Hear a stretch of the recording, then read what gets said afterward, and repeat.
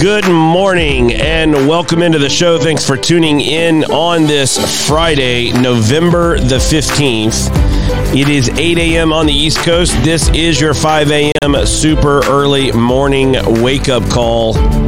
Thanks for tuning in on this Friday morning. Coming up after the break, pleased to be joined by Kenneth Tebo, founder of Motoric FC there in the DMV, and look forward to catching up with him to talk to him about his club and lessons he's learned, etc.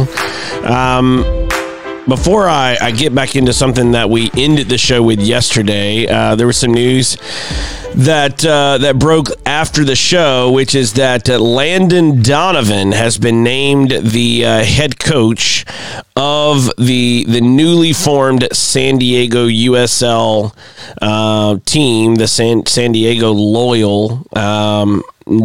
Still not really sure what that name means, but he is part of, I believe, the ownership group there, and has been named the head coach for its inaugural season, playing in the USL Championship. So other news in the USL West concerning head coaches, our friend and friend of the show, Eric Winalda, it was announced that he will be back again next season, setting up a head coaching head-to-head between Landon Donovan and Eric Winalda, two U.S. men's national team legends, and we shall see them going head-to-head on the coaching side of things as well. So big news there on both of them and both of their clubs, San Diego and Las Vegas Lights. Now, to get into something that we talked about yesterday,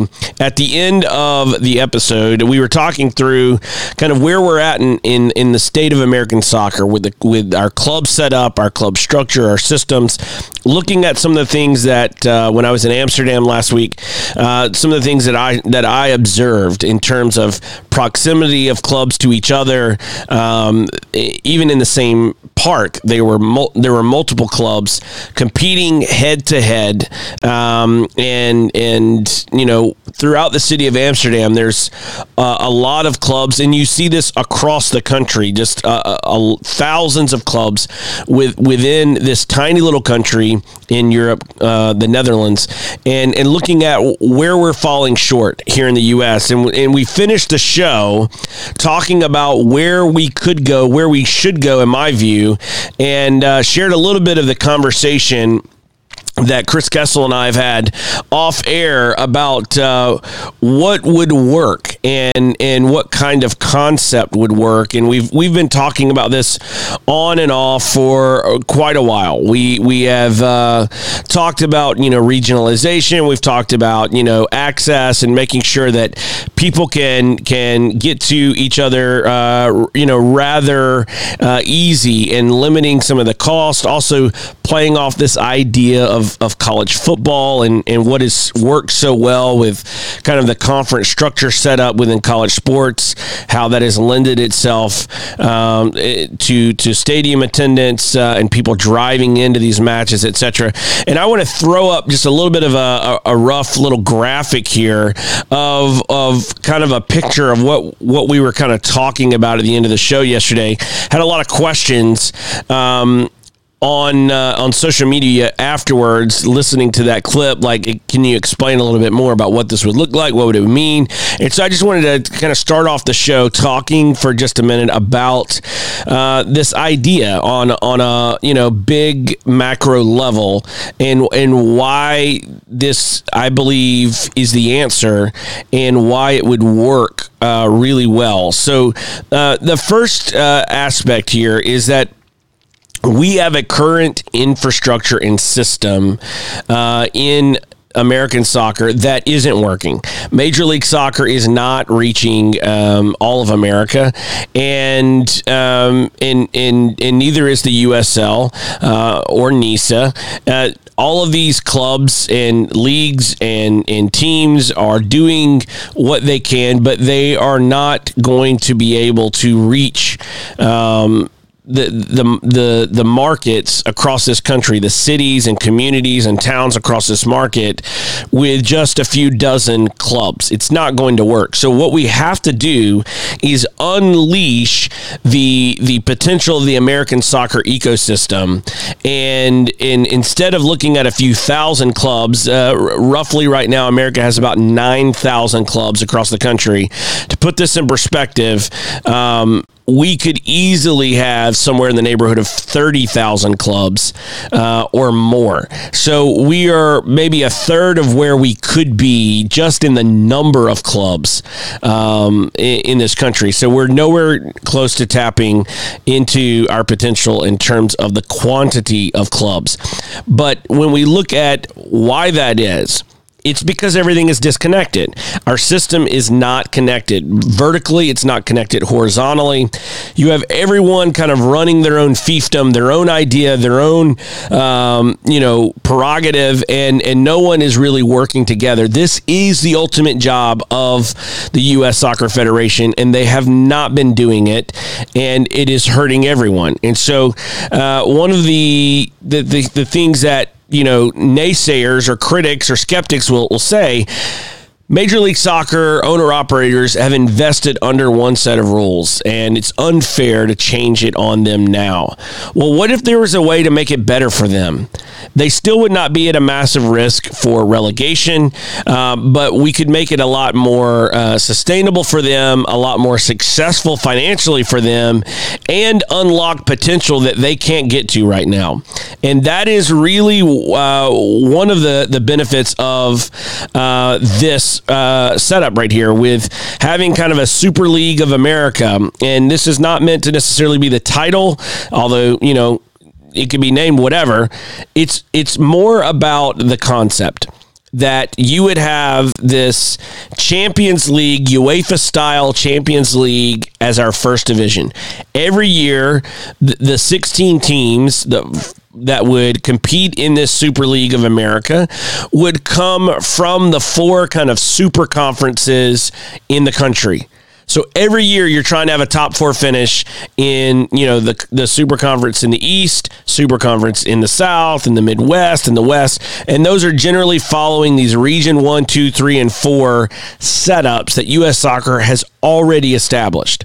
So you follow those general boundaries and you take the top four finishers. So, if you were to look at, say, the East, that super conference or power conference set up there. Say you had the New York Cosmos, you had DC United, you had NYCFC, and let's say the Philadelphia Union are the top four finishers in the Eastern Super Conference, and in that setup, those four finishers would then qualify for the next season's Super League of America, and they would be competing in this kind of first division, UEFA style, Champions League style competition, on top of playing in their super conference, the Conference East, right? So they're having to try to qualify again for the top four to stay competing in that Super League, and they are competing every year in that Super Conference East. Now, the benefits to this kind of system is you are rewarding on-field success. You are unlocking a brand new setup that is going to bring in, instead of, a couple dozen markets in what would really be kind of that mainline area of revenue that Major League Soccer is at now, you're talking about 72 to 80 clubs across the country that would be playing in that what would be de facto second division, but would really be treated as our true first division. So our in the pyramid, our first division would be this annual, Champions League style Super League competition. The actual, table style league schedule setups would start at that super conference level of the four conferences that's already been established by U.S. Soccer in the East, Midwest, South, and West. So by doing that, we've now brought in, instead of 20 to 30 teams, now we're looking at 72 to 80 teams. And that is going to help us tremendously. Why do we need to do this? Well, for one, we need to do this because our country is a continent-sized country. And we should, instead of allowing that obstacle to paralyze us from getting this done and getting it done well, we should embrace it and learn from what has worked. And what has worked in America at the college level is the conference setups. And you see it play out, and it's actually worked better.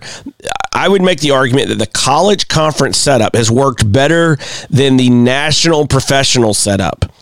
And here's why I say that. When you look at attendance figures, college football in the South, for example, will outdraw the NFL. They'll have over 100,000 in stadiums to watch college football. The NFL is not hitting those numbers. So people will drive 2 to 3 hours to get to a game, 5-6 hours to get to a game, 8-9 hours to get to a game. But if New Orleans Saints in the NFL is playing in the NFL and they're going to be playing against the New York Jets, there's not a ton of Saints fans making that game. But if the Saints were in a setup where they're playing the Falcons, but they're also playing Charlotte, they're playing Miami, they're playing Birmingham, they're playing Memphis, you're going to see Saints fans travel more. And their numbers, their attendance numbers would actually increase because you would see more people get interested in those local cities, but also in their regions. So some of these bigger teams, these bigger professional soccer teams, would be able to build off of the same kind of success that Atlanta United has had in the South. Imagine a team in New Orleans, a team in Birmingham, a team in Nashville, Chattanooga. You look at the opportunities of Charlotte and Raleigh, Memphis. You go on down into Florida, Miami, Orlando, Jacksonville, Tampa Bay. All of these cities are fielding proper, what would be classified anywhere else in the world as a first division level club and first team. And so that is what this super conference setup would do, is it would provide that kind of setup and environment. The benefit to that is tremendous. We could radically increase our commercial dollars.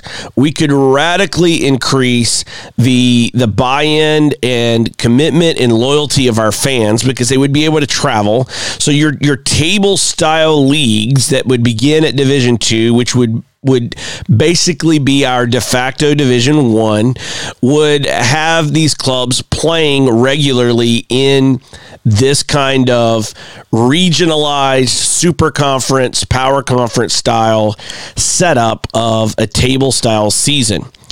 Now, for those who are going, well, that totally means that New York's never going to play LA and Atlanta's never going to play Seattle and Chicago's never going to play Houston. Well, this is where cup tournaments become even more valuable. Right now, if I'm Major League Soccer and I'm already flying all over the country and then I play a cup game where I have to fly again, it's kind of lost its luster. So how can we turn the obstacle into a positive, into a good thing? By having our cup competitions cross over from super conference to super conference. So you could have, after a certain level, these teams begin to get drawn into cross-conference matchups. So in Atlanta United might be facing off against a New York Cosmos, and an Indy 11 may be facing off against an FC Dallas in a cup competition match.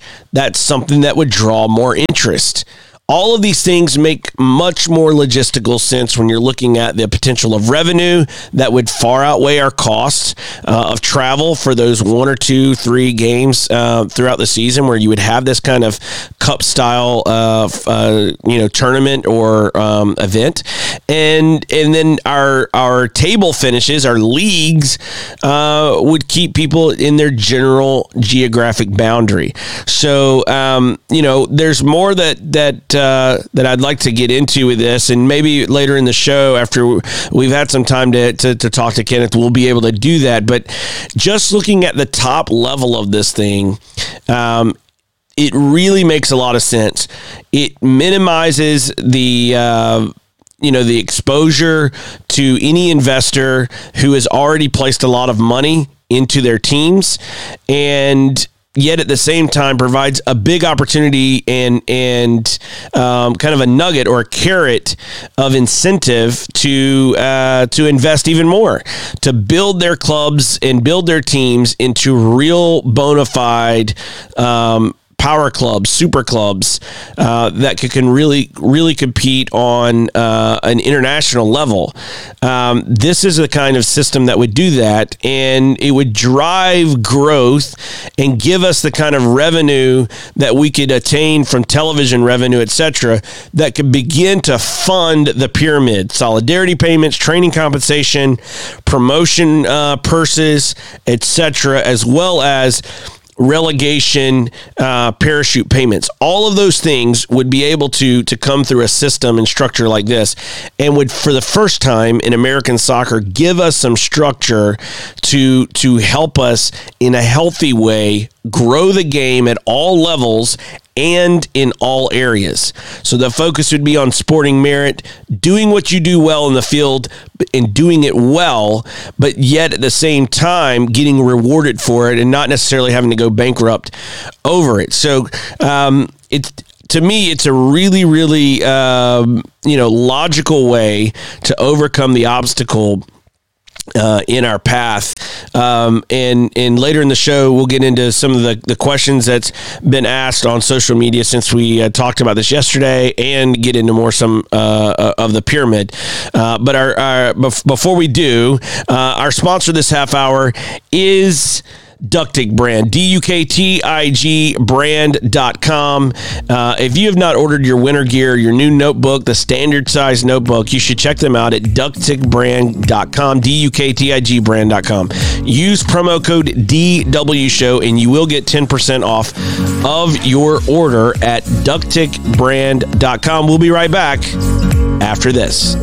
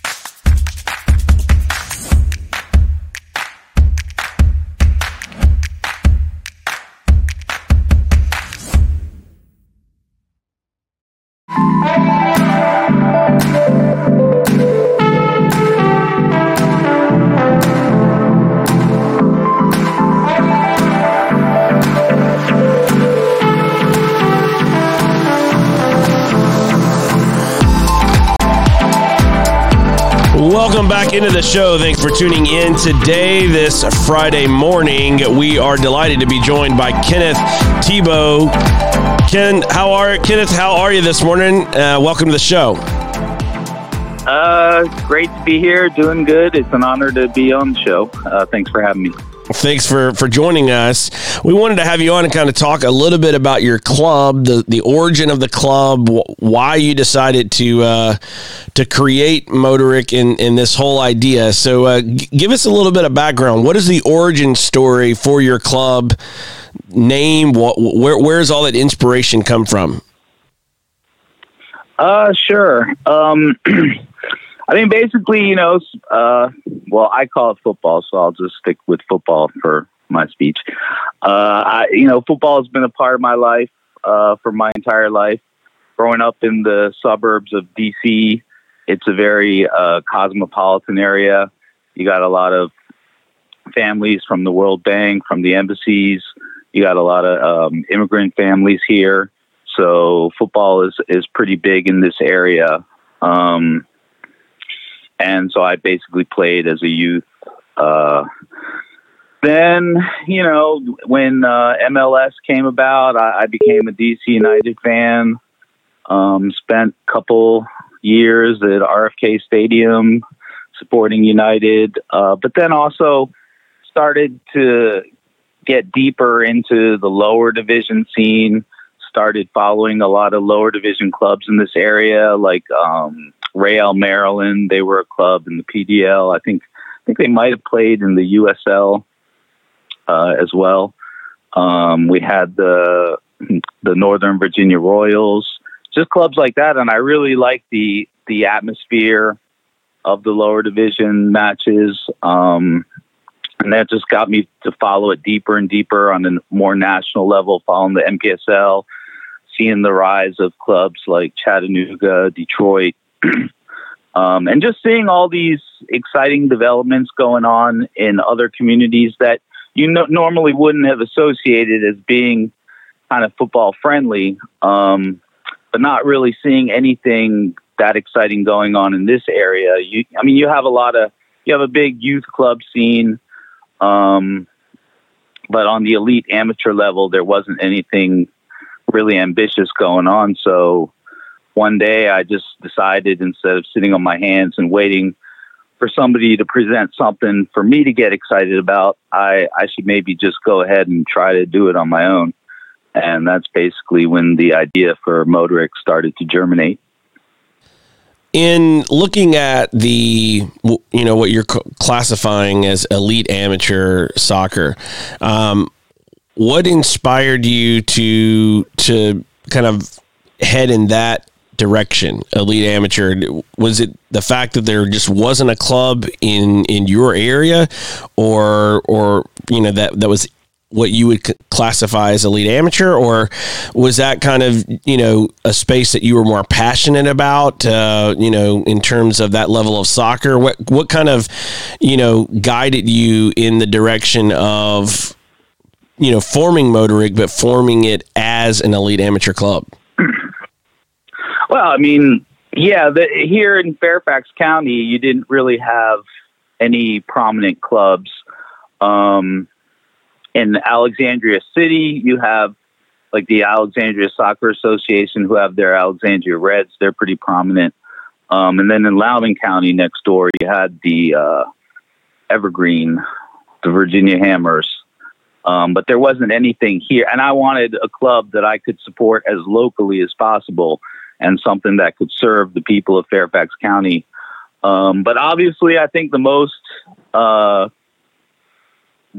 obvious impetus for joining Elite Amateur was the financial aspect of it, and just the fact that it was the most realistic for whatever resources I was going to invest in a club.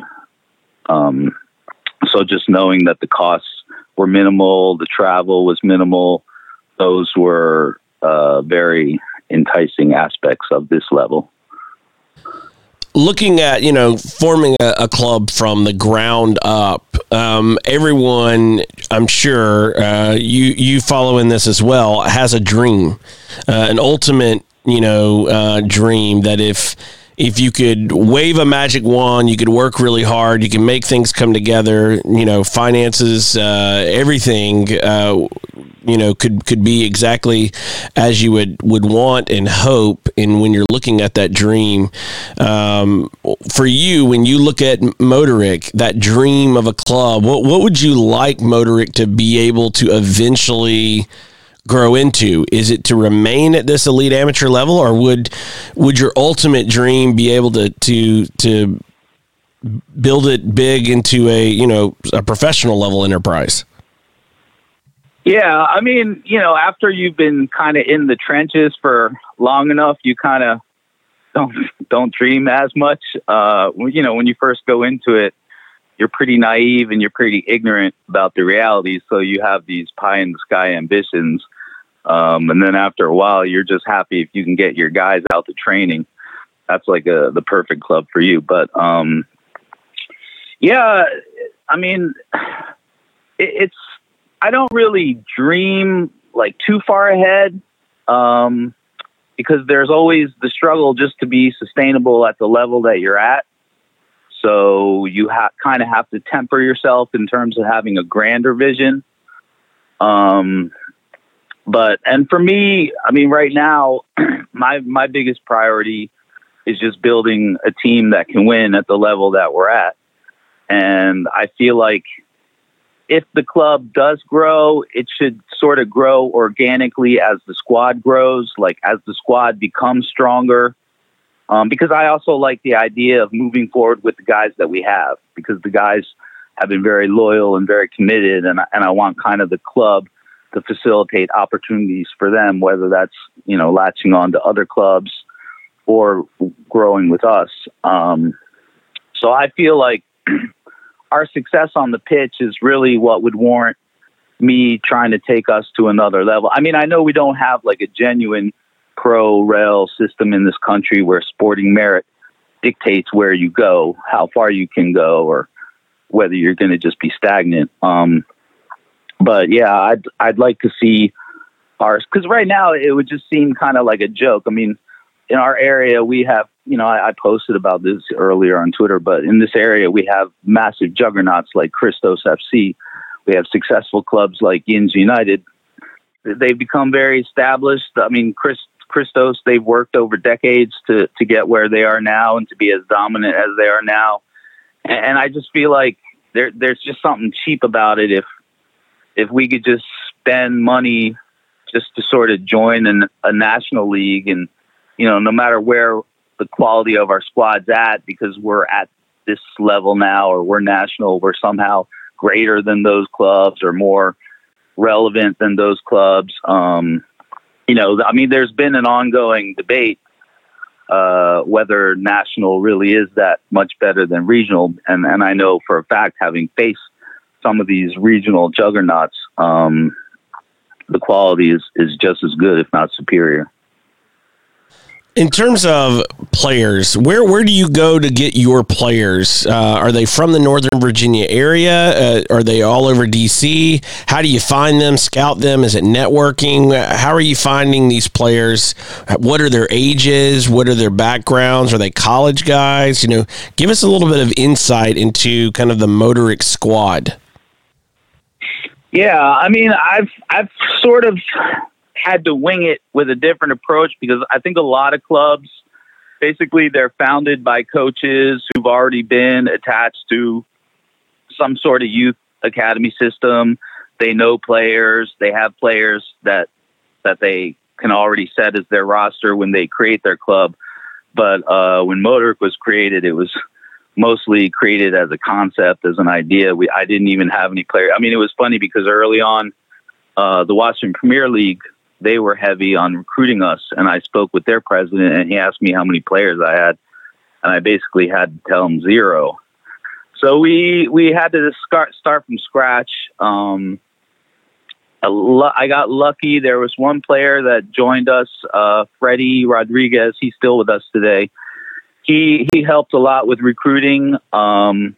We just kind of tried to spread the word through social media about our tryouts, and basically, so you get your first wave of players. The quality might not be there, but at least you've filled out your roster. And then those players send out word of mouth to their communities. We basically, a lot of our players are from Woodbridge, which is south of Fairfax County and Prince William County. We get a lot of players from that area just through word of mouth. And over time, though, some guys we've realized just don't have what it takes to succeed at this level. So we have tryouts. We cut some guys. We always add some.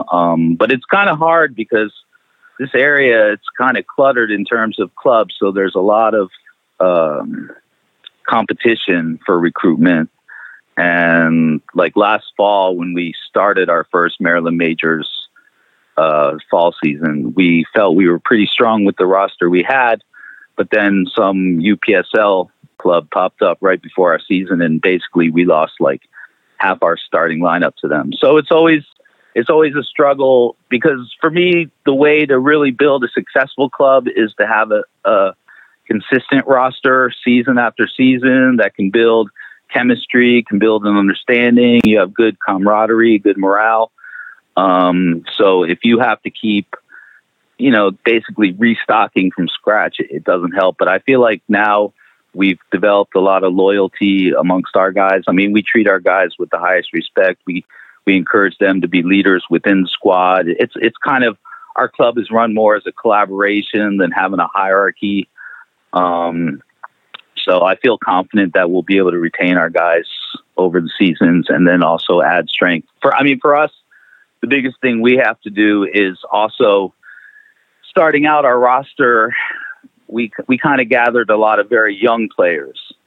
But a league like the Maryland Majors, it's not a developmental league. These are veteran players. Most of the rosters, the ages of their players are like 25 to 30, whereas our roster was comprised of like 19, 20-year-olds.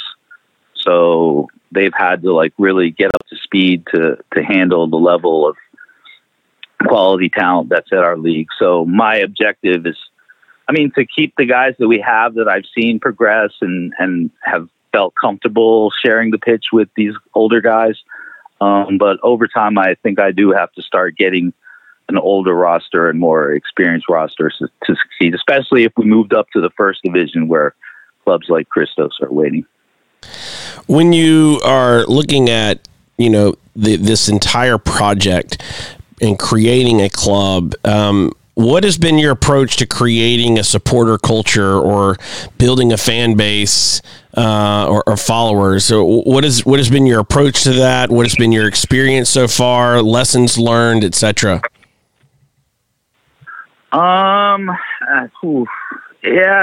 We've been more successful kind of getting a virtual support. We've gotten a lot of acknowledgement around the region, around the country, but locally, just getting people out on Sundays to watch elite amateur football, that's been a lot more difficult. I kind of knew it would be a challenge going in, because all the Washington Premier League matches I've seen in the area, I never saw supporters there. Maybe if there were like 3 people, that would be great. So I still haven't really figured out that magic formula, but also at the same time, because, like our performance last year was very subpar, and we were still kind of feeling our way, dealing with the county in terms of securing facilities. We sort of jumped around from pitch to pitch. So I didn't feel like we had a good foundation for me to sort of promote the club to garner support. I didn't necessarily want people to come out and see a product that wasn't, ideal yet. So I didn't really put too much effort in that area last year. But now that we're a little more stable, and now like this season, we've been using West Potomac High School in Alexandria, which is cool because it's in Alexandria. So it gives us, the local identity that goes along with our name. And also it's like around 3,000 seater. So that kind of inspires me to do a lot more outreach and such. But it's also difficult because it's something where you'd want your squad to get involved, to go out to events and things like that. But we have a lot of guys who are basically just working class guys and have a lot of responsibility with work or school. So it's sort of difficult to put those additional promotional responsibilities on them because they're already sacrificing so much just to play, just to come out to training and, give their efforts on Sunday. But now that we have plus also, since it was something new for me that I was sort of feeling my way through and I wasn't confident if it was something that I was really meant to do or that I really wanted to carry on for an extended period.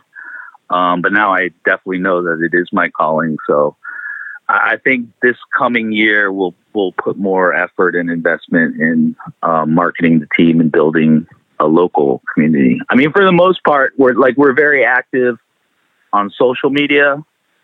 But for me, the bigger sort of profit that we've taken from social media is connecting with other clubs, connecting with other general managers, getting some pretty high profile friendlies. Like we've played up against a couple NPSL clubs that we probably wouldn't get those opportunities if we didn't work it on social media. So right now for me, it's been more just sort of getting oriented to the community of clubs and leagues, than sort of getting supporters.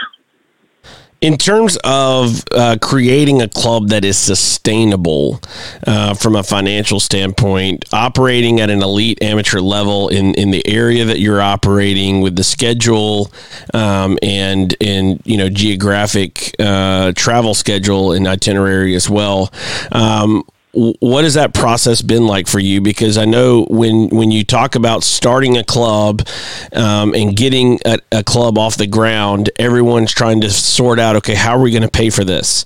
So how have you managed to figure out a pathway to sustainability? Well, first of all, before you start thinking about revenues, you have to basically learn how to spend smart.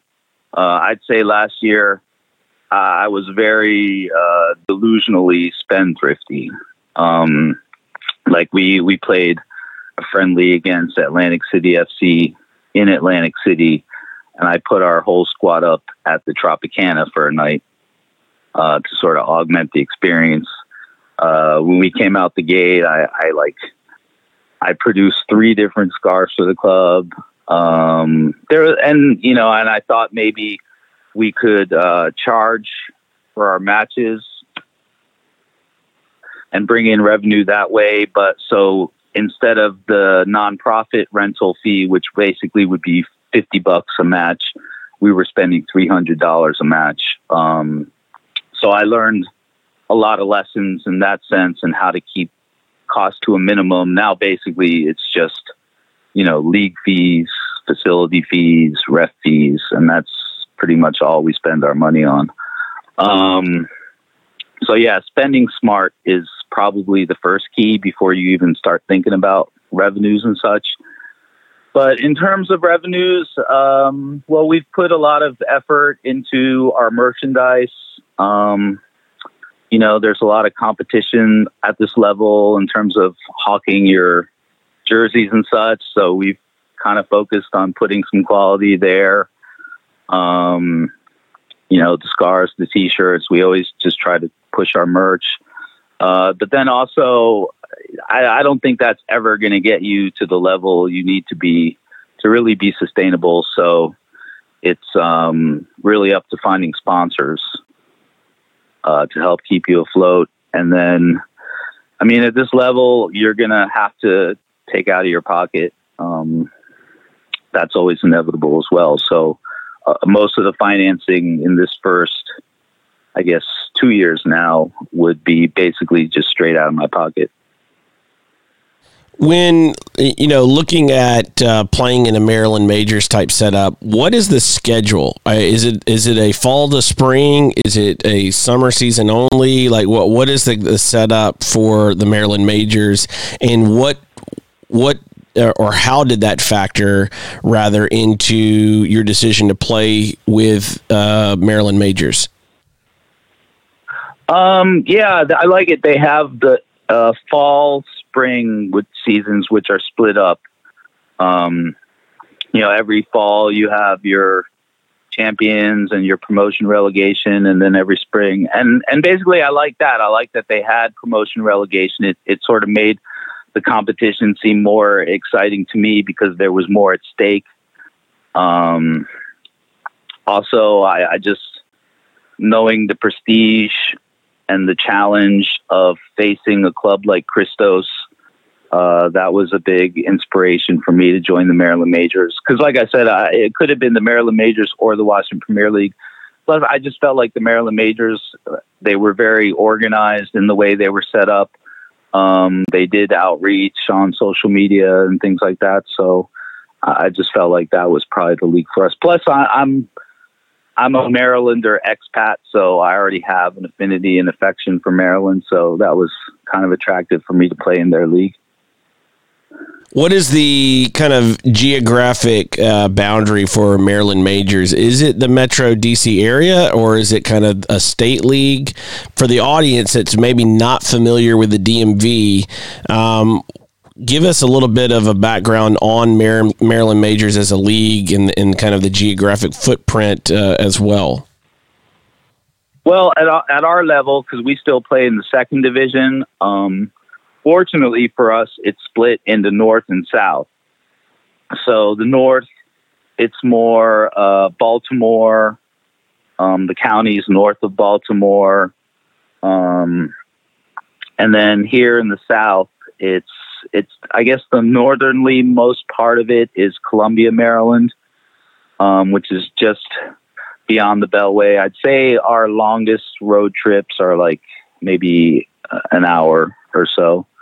But I think they're going to try to start expanding more in Virginia and around the Beltway. There are a couple clubs now that joined this year around the Beltway, like Limitless FC. We also have a club that's kind of a military club based around Fort Meade, which is up north. But yeah, it's basically concentrated around the I-95 corridor between Baltimore and DC. So is the first division like the entire state, kind of north, south, the whole thing, and then they regionalize at Division II? Yeah. So basically, if we got promoted, we'd start playing more games in Baltimore and against those clubs up there. So Gotcha. our travel would increase. But for the second division, it's split regionally. Yeah.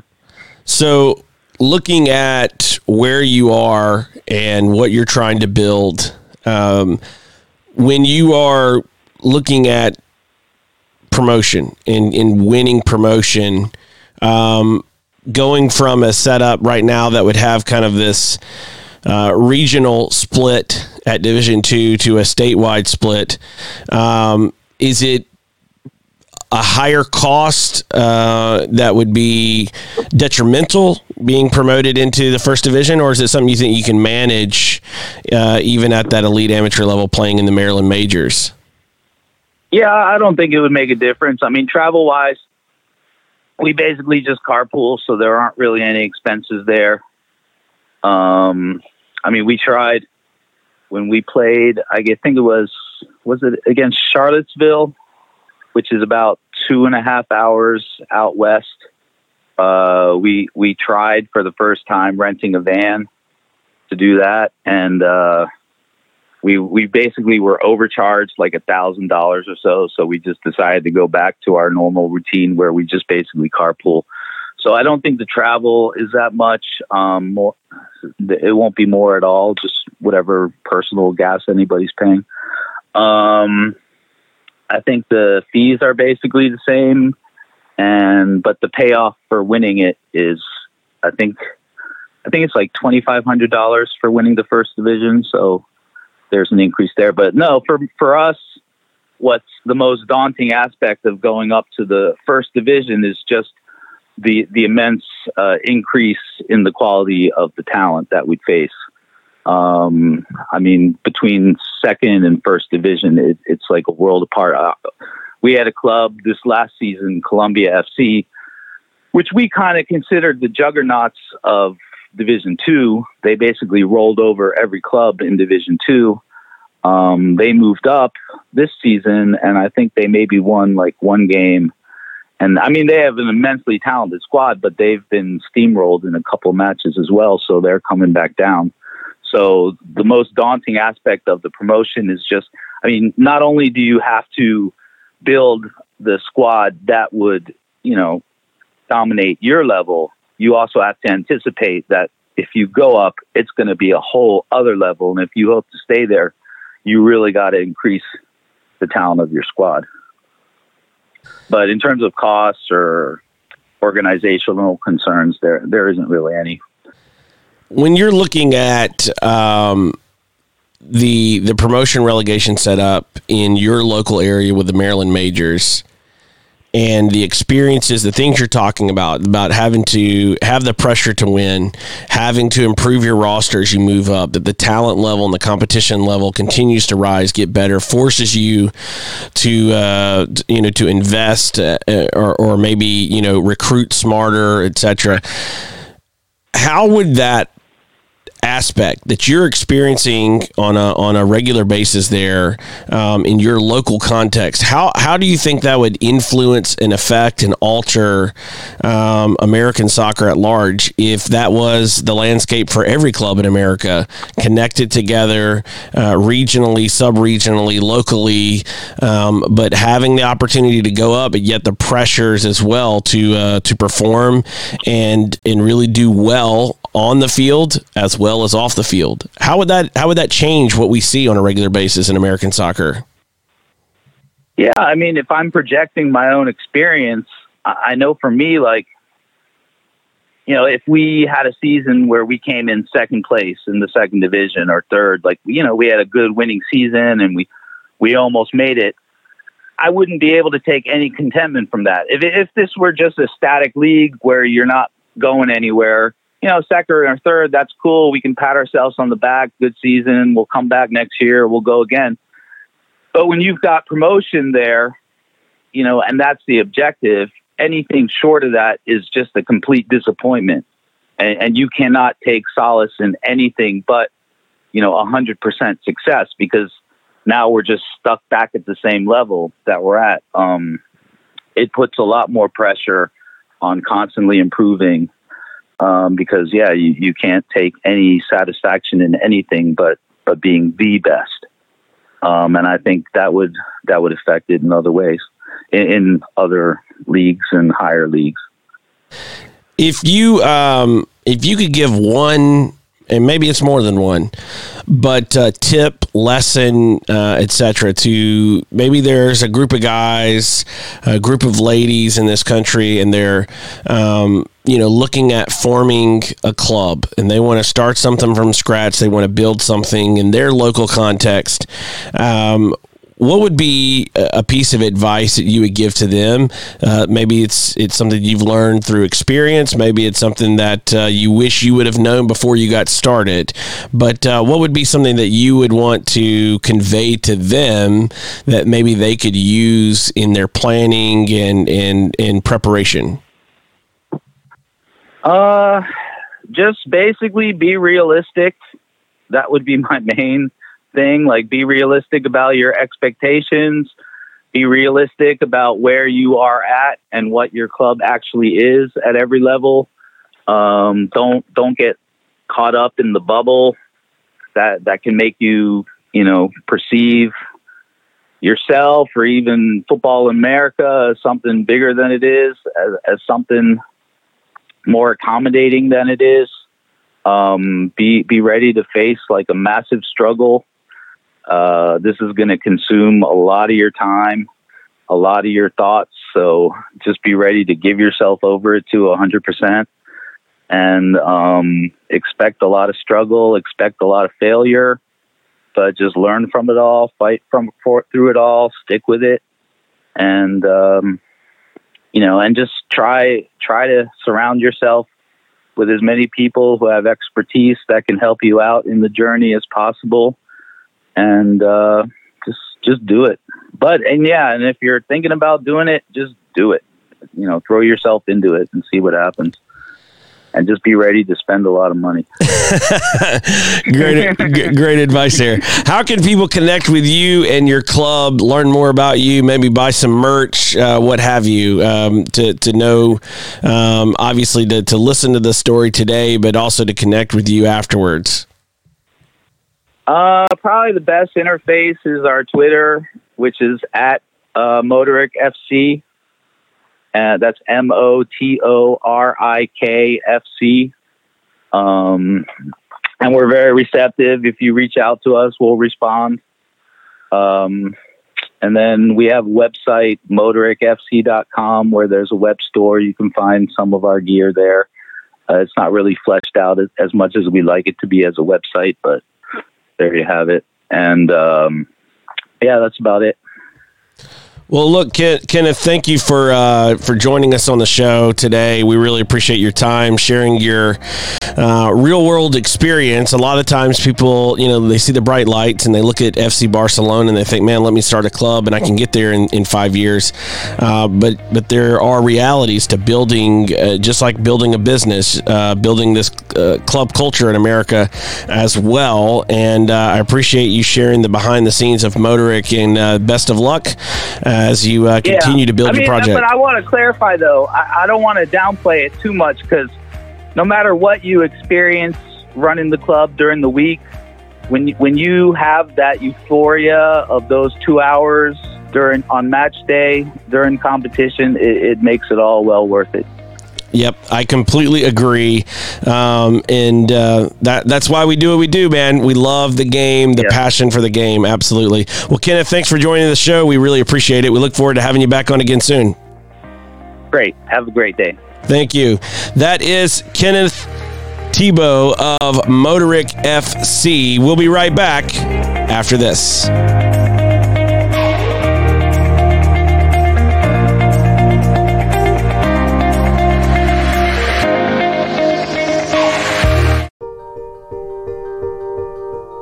No one, no man, no woman, no child should ever have to drink green water with bugs, with algae, with disease in it.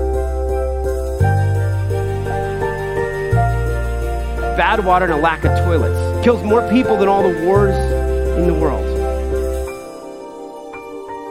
We know how to bring clean drinking water right now to every single person on earth. And when you can bring water into communities, it truly transforms them. It changes everything. Or you could know that you'd made a difference. You could know that you had truly impacted the life of a family, of a community, of a region. There was either clean water or there wasn't. We believe in a world where every single person has clean and safe water to drink, and we will continue fighting until that happens.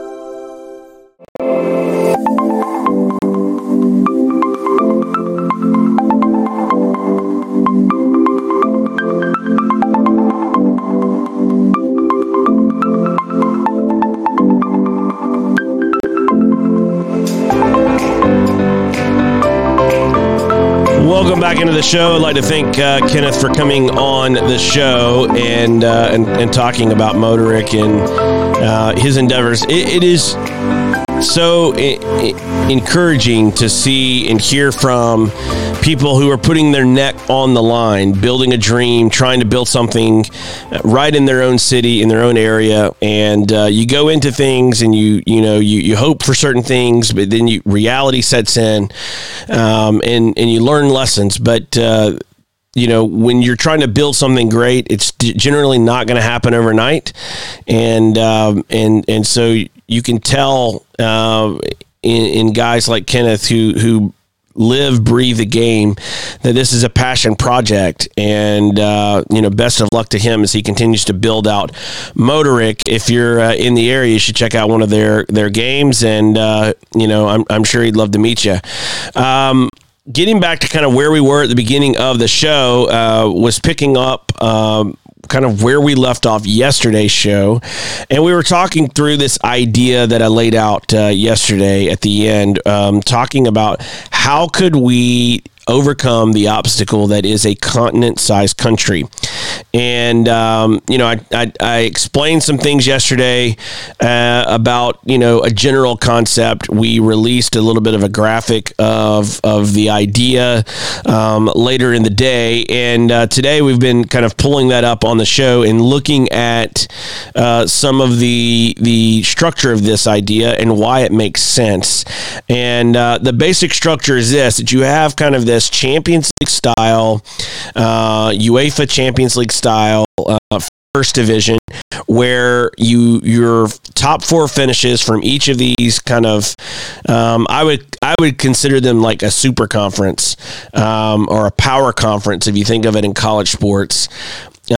Setups. So if you finish top four in the Super Conference in the West, you qualify for next year's kind of Super League of America, this Champions League style setup. So you continue to play in your Super Conference, but you're also playing in this Champions League style. So if you are in LAFC and you finish top four in your Super Conference out in the West, you will be in a group with one team from the each of the other three Super Conferences.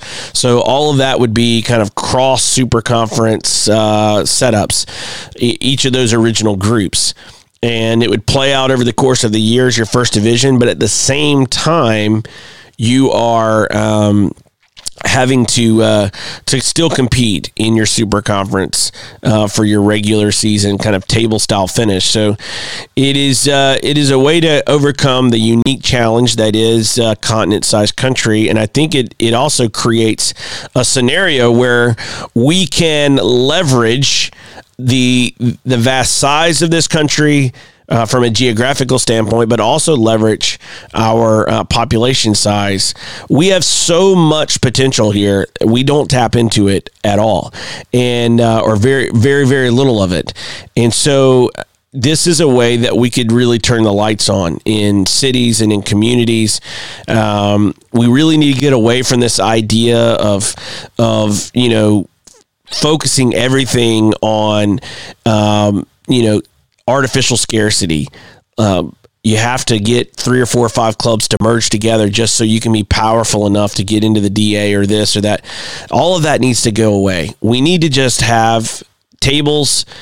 You finish well, you move up. If you don't finish well, you move down. If you finish in the middle, you stay where you are, and link everything together. Adult, youth, etc. Get rid of the travel, the excessive travel as much as possible. We need to mitigate that and limit that as much as possible, not exacerbate what is an obstacle. So when we look at that, and we look at that from a concept of first teams and professional football and semi-professional and amateur football as well, how can we get more professional teams? How can we get them to be more sustainable? One of the things we need to do is have a system that brings in more revenue, more commercial dollars. If we create more attraction, if we create a bigger audience, if we create more excitement, more passion from the fans in this country, we're going to be able to get access to more sponsors, more TV dollars, etc. And in so doing, that's going to benefit the entire pyramid when it's set up properly. So this idea of having this kind of Champions League style in the first division and then these super conferences in the second division, which are really our de facto kind of first division setups, that's where we got to look to go the next step down, kind of your NISA level, USL League One, Chattanooga's, Detroit's that are working their way and about to become, NISA member level type clubs as well in this kind of third division of American soccer, and taking kind of where we're at with this kind of U.S. soccer Region 1, 2, 3, and 4, building off of that idea as the boundaries of these super conferences. You then go inside of those super conferences and you carve those up as well. And you build those into some regional leagues. So maybe you have, just for the sake of labeling, you start at this Super League of America, then you have the super conferences, the 4 super conferences, and then inside of each super conference, maybe you have 4 super regional leagues, just for the sake of kind of following along with this logic. And each of those 4 super regional leagues would be operating in a table style league, and they would, finish and enter into a promotion playoff setup that would eventually pit them against a promotion playoff with the super conference teams that are up for possible relegation. In a setup like this, you would have basically 4 of these super regionals inside of each super conference. And then every level, you go down, you're working your way into a 4th division that would have 32 of these regionalista or regional style leagues. So you would have kind of 2 making up each of these kind of super regional leagues above them. And once you get to that level, the next step down are your kind of state leagues and kind of city league setups. So in doing this, what we would do is create a structure and a system that would, for the first time in American soccer, give us the ability to connect all of our leagues. We've seen it on the show this week. Our current dysfunctional system pits leagues against each other, turns clubs against each other because maybe they have different goals, maybe they have different ambitions, maybe they see themselves in the way they operate or their purpose being different. In a connected system of leagues, there is only one purpose. There's only one path, and that is to win on the field. And your off the field operations will aid you greatly in being successful on the field. But it will get all of our clubs addressing all of the areas in order to be quality clubs. And that's ideally what we want. We want a healthy club culture in American soccer, and we don't have it right now. The other thing that this setup does is it goes wide rather than trying to go deep. And here's why that matters. The U.S. has a lot of big cities, a lot of areas that could easily support a really big professional club.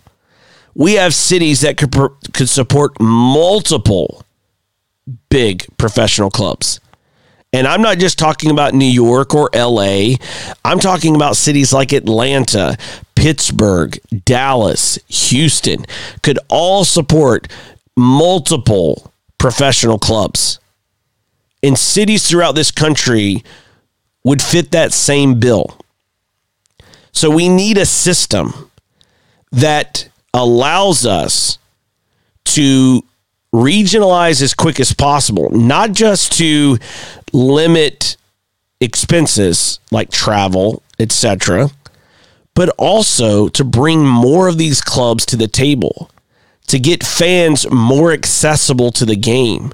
We need to stop thinking about our leagues as having to be national in the 1st, 2nd, 3rd, 4th division and having teams fly from Miami to Seattle to Chicago to New York to LA, and instead get to what really matters in the context of a domestic calendar and domestic schedule. And that is the ability for fans to get to matches. When we create that kind of access for the fans, we're also going to create more access for the families, for the players, for the youth systems, more clubs, more opportunities, more access. And in the end, American soccer is going to be better for it. If we had 72 to 80 of these clubs operating in our top table style league setup in these super conferences with a third division on paper, but would technically be our second division, that would house 16 of these kind of super regional professional leagues. You're talking about a lot of teams. You're talking about taking the English pyramid in the Premier League, the Championship, League One, and League Two, and nearly combining that alone into our super conference setup. That's not even getting into our third division of having super regional style leagues under and part of our super conferences. We've got to think about getting wide as quick as possible and allowing the entire pyramid to mature, grow commercially, become more financially viable, so that a club in West Virginia, a club in Kentucky, a club in Ohio, a club in Wyoming can develop a really good player and see that player make it and have the funding in the system for that club to get rewarded. That's solidarity payments and training compensation. We need that in American soccer. We're paying a lot of money, these families across the country, to do really expensive pay-to-play youth soccer. It's not working. We're locking families out. We're locking cities out. We're locking entire states out of access to the top levels of American youth soccer. That's silly. It's ridiculous. And we could be doing things a lot smarter than we are if we try. We put a man on the moon in less than 10 years. We certainly should be able to get a system that connects all of our clubs in the same amount of time. This system and this idea, this plan would not put billionaires and millionaires at more financial risk. Instead, we would be giving them more opportunities to gain and earn more, to build something way beyond what they could do right now with Major League Soccer and that business plan that hasn't worked in over 20 years. Major League Soccer's not made them money. It's been their no-bid contract with U.S. Soccer through their other company, Soccer United Marketing, that has kept Major League Soccer afloat. Otherwise, it would have already failed. So we can't sit here and say that what we're doing is working. It's not. And we could do so much better if we would open our minds and look at our challenges, our obstacles, and turn those into the way forward rather into getting overwhelmed or viewing them as a deterrent to progress. If we embraced our continent-sized country and knew that together we are stronger, that we could build an American ecosystem in the sport of soccer unrivaled in the world, we could unleash the greatest sporting success in a generation. We could do it if we try. Thanks for watching the show today. Really appreciate you tuning in. As always, you can watch the show on danielworkman.com or at facebook.com/WRKMN. You can always catch me on Twitter or Instagram at Daniel Workman. As always, thanks for watching. Thanks for listening. I'll see you next week.